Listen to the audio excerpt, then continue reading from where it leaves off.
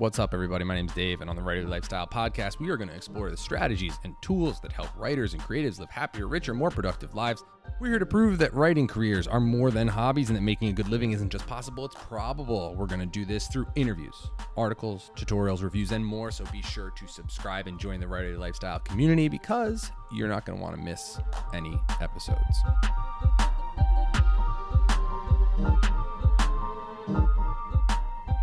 All right, welcome to part one of this very special interview. Today, I'll be talking to Bennett Pellington, award-winning writer, director, and producer of Miner's Mountain. His short film is on YouTube, and you really need to check it out. I've linked to it in the show notes. It won Best Short Film Beaufort International Film Festival in 2020. In part one of this interview, we're going to be talking about Miner's Mountain, how the story came to be, and how Bennett's study of character led him to this years-long process to develop this story. We're also going to be talking about the second installment of Miner's Mountain and where he is in that process. You can see the trailer linked in the show notes as well. Finally, we'll talk a little bit about genre and why he likes writing thrillers. Let's dive right in.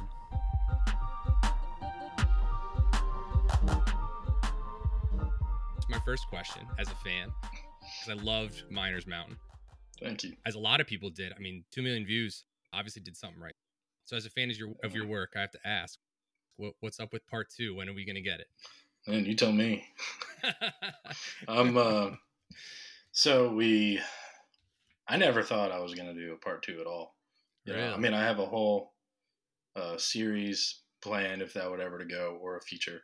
During 2020, you know, in the midst of the quarantine, I don't know, man. I had to do something. I was getting so bored, and a lot of the guys were good getting tested and whatnot, and we ended up having most of the actors come up they were coming up on like a Saturday, and we were going to do just this little tiny behind the scenes thing, because I'm trying to put together a little behind the scenes making of sort of thing.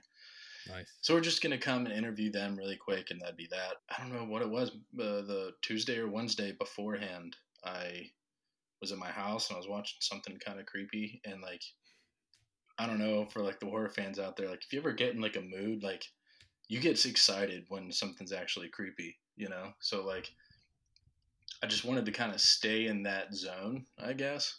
And I just kept allowing myself to get weirded out and creeped out. And I saw something in the house that kind of inspired all of part two. And yeah, from that night, from like 9 p.m. or 10 p.m. until 7 a.m., I wrote part two. Nice. And so they came in town on Saturday, and then we shot Sunday, Monday, Tuesday. Oh, wow. Yeah, so it was less than, like 5 days basically, and then shoot. So I never anticipated doing part two, at least not with my money again or other people's, that was the last thing I wanted to do. But anyway, long story short, we're pretty happy with what we got. But, again, with everything being COVID, it just takes so much longer. It's a lot of money's being spent, and it's coming out of my pocket, so it's like I have to be responsible about what's being spent and when. Yeah. Especially during that time period. So right now we're closing in on finishing up the visual effects, and it should be coming out. The trailer said coming soon. That was 8 months ago, but it's going to be coming out really soon. Yeah. I mean, I can't imagine what that process is like of first of all, kind of throwing it together within a week, and then, never do that again. Now never do that again. Yeah, it sounds brutal. It sounds brutal for sure. Yeah. But yeah, so actually, I was curious about hearing a little bit more, because I read the press kit for Miner's Mountain, and I was really interested in talking to you because of that story process. I thought that was so interesting, because a lot of people talk about, where do stories come from, and everyone kind of is like, oh, it's like this rant, like, kind of just pops in my head. And it sounds like you have like a really solid origin for this particular story. With like it was a campfire story from your dad, right? And then it kind of just ruminated and went from there. So can you share that? Sure. Yeah. We were at a family vacation with some other family, and my sister just kept bugging my dad to tell her a scary story. My dad wasn't going to do it because he knew that she'd get mad. Anyway, long story short, he basically laid the foundation of Miner's Mountain. He told my sister, he was like, I won't tell you a scary story, but he basically started off by saying he had read something on the internet earlier that day about the local wildlife officer having to come up a couple weeks ago to someone's house, a mile or two nearby, and basically, the flashback of Sheriff Jeffries, investigating was pretty much everything that he said. So he was just she got so pissed and like, yeah. Anyway, it was a lot of fun. But for some reason that story just like stuck with me for a long, long time. And, Yeah. the more that I studied writing and filmmaking, a lot of these writers that I'd meet or producers or directors, they always said like, they have so many hundreds and hundreds of ideas, but the ones that like you end up making are the ones that just stick with you. Mm. The ones that you're just constantly revisiting every year or thinking about, a couple times a month, whatever. And that was one of them, one of mine, at least. Well, I guess not really one of mine, my dad's, but, so yeah, so he kind of laid the foundation. And then over the next couple years, I kind of made it my own. And then in 2014, we got the budget between myself and our executive producer, Bobby Sigworth, to go shoot all the stuff you see that's in flashback now in the short film. So we got a really great crew and cast and went up to Boone, North Carolina, or Blowing Rock to be exact. Anyway, so we shot everything you see in flashback over the course of 3 days, 3-ish days. Okay. And then I got home and edited it, and I was really happy with what we got. But it just didn't. And I know there's plenty of people out there who, might tell you now, like, just go shoot a scary scene. You don't have to, make a whole story and have an arc and this and that and the other. But I had never done that properly. So that was more of a challenge. Like, I could have released it as like just that whole sequence and maybe been a little tense or whatever. But I just felt like there was more.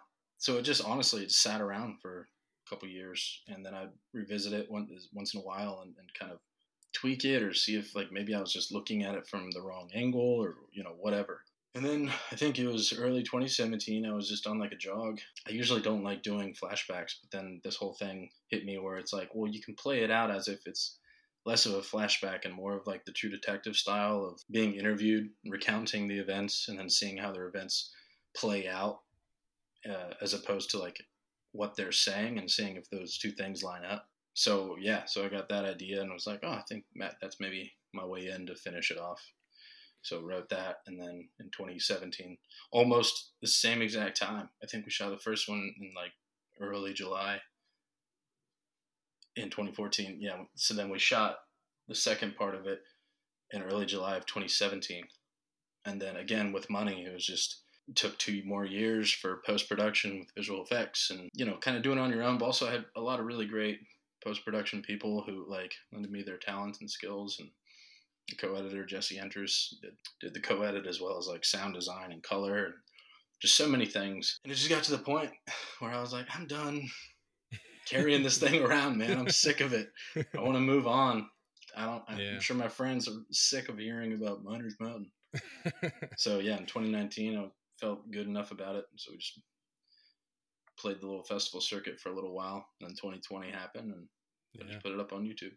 Yeah, I mean I think that's really what stood out to me is that story, right? It was, and I think you nailed it in terms of identifying where that story arc needed to happen.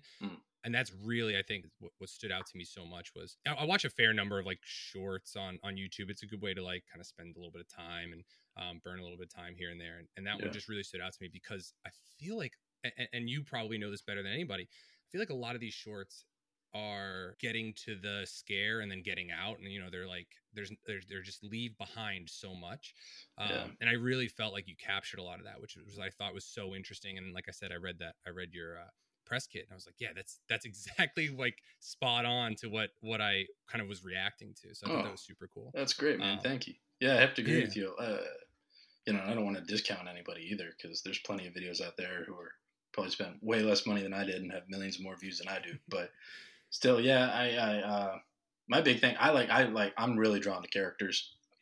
So it's like, I love horror movies, and I wouldn't even really call Miners Mountain that much of a horror. To me, it's more of like a thriller. Yeah.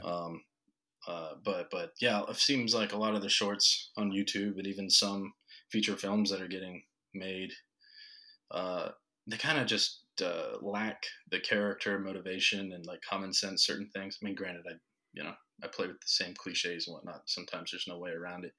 But yeah, it's just kind of all building up to that scare, and it's either the quick jump scare or, you know, the Hitchcock version of like show the bomb in the briefcase underneath someone's, you know, table, but they don't know, you know, and build up that suspense, which I'm more attracted to. I don't know if I hit that on the head or not in Miners Mountain, but yeah, I wanted to tell a story. You know, that was mainly for me. It was just the challenge because I could have just released that whole sequence, you know, of young Sheriff Jeffries or young Officer Jeffries in the woods after he talked with Roseanne, and it might have been a little creepy, but it was just kind of that face value thing, and I just felt like there was more there.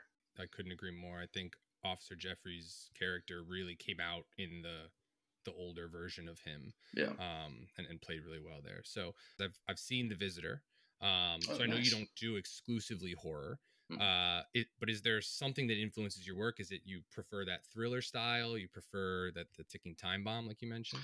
Yeah, you know, as most like young guys, you know, and I'm sure plenty of young women too, but like I just find that a lot of more like young guys, they just want to be thrilled and scared, you know, and I grew up with my younger cousin Zach. I grew up showing him all the scary movies and just seeing as he progressed and got older, like he'd stop getting as scared on certain things. For a while, yeah, it was all about the horror and stuff. And then when I started discovering other movies, like dramas that I really, really enjoyed, and when I started finding the whole character arcs and seeing how filmmakers and writers like developed plot points and characters, where I started falling in love with that more.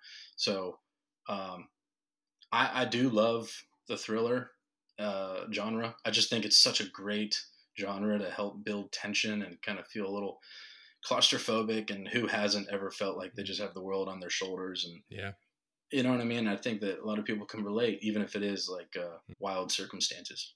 Like any filmmaker, I think I'd love to work in every genre except for comedy. Comedy freaks me out, man. I'm not like in regular life, I think I'm a pretty outgoing guy and can get along with just about anybody, but writing comedy is not. I can't do that. I'm terrible at writing. That scares me. I don't know about that, but yeah. Well, so what are you working on now? Right now, well, finishing part 2, and my friend Tripp and I, he's one of my writing partners. He and I are writing a screenplay right now. It's a feature film, a thriller.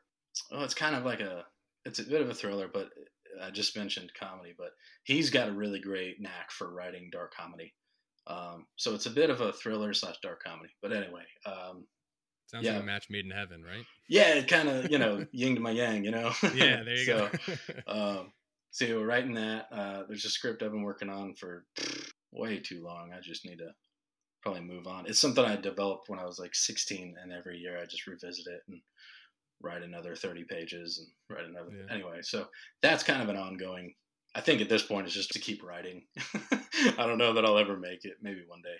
But working on that, and then working on my good friend and my other writing partner, Nick Westfall. He's a filmmaker, and he's done a couple small features. He and I have been writing something as well, and he's got something in development that we're hoping that takes off soon that I can jump on board to produce.